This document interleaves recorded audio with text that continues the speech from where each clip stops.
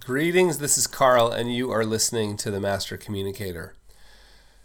Clients' timeframes. This is such an important conversation because it relates to the unbelievably important need we have as real advisors to develop the skill to ask really good questions so that we can understand the client's, plan and we can help put framework around it.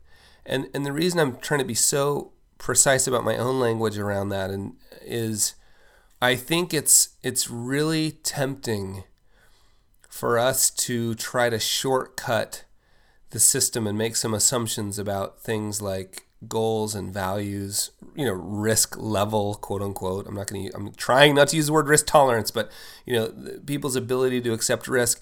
It's easy for us to try and shortcut that process. But what's critical and what sets a real advisor apart from not only a fake one, but an algorithm is the ability to ask really great questions so that we can craft a plan. And I think we all know when I use the word plan, I'm using that pretty broadly speaking. I'm not talking about a 2-inch thick, doorstop. I'm just talking about the plan going forward.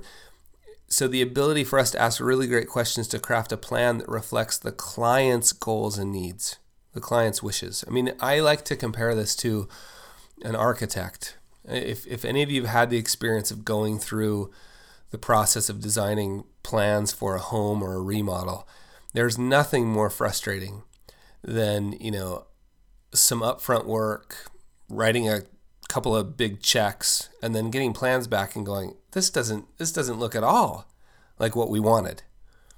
And there's some evidence based on research that Russ Allen Prince did some years ago that professional service providers fall into the same problem.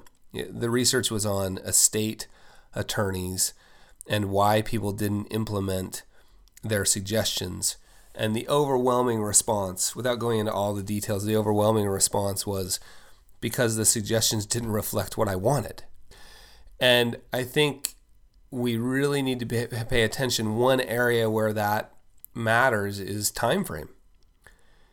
When clients hear repeatedly about something like an endowment, like Yale endowment. David Swenson's in the news again for all the right reasons and does an amazing job at Yale. And I think sometimes there's a temptation for clients, for us to think, oh, we should be invested that way.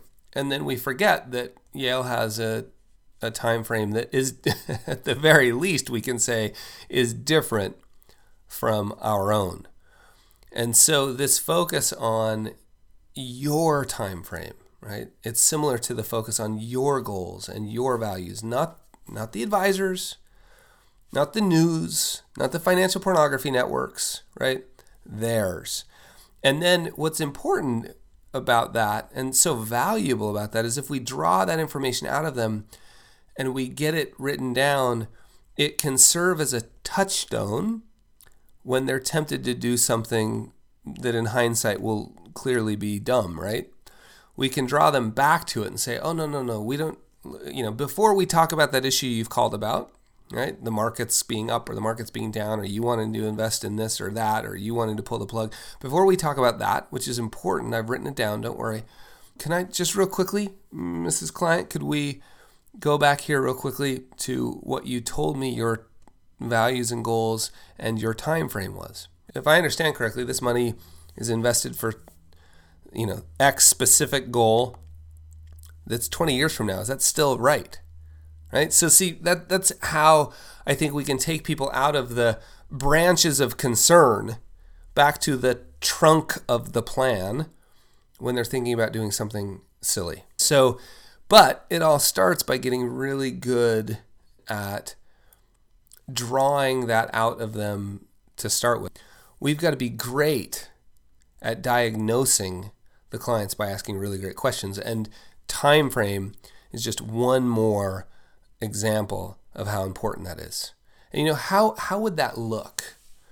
And I think we're all familiar with the idea of goal-based planning. And I think that's one reason why goal-based planning is so valuable, is because we can set a specific time frame. Right? And we've got to realize that people are guessing when it comes to time frames. And we want them to be committed to the process of guessing and not necessarily the guess itself.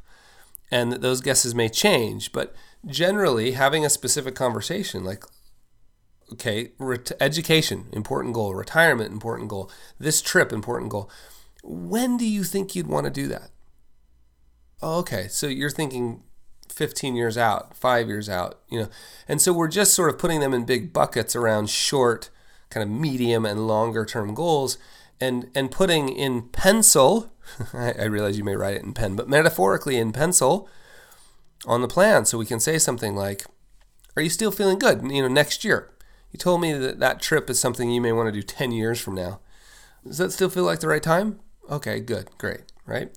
So time frame is just another one of those places that we need to be really, really good at communicating as real financial advisors. And I hope that helps you in your communication effort. And with that, that wraps up another episode of The Master Communicator.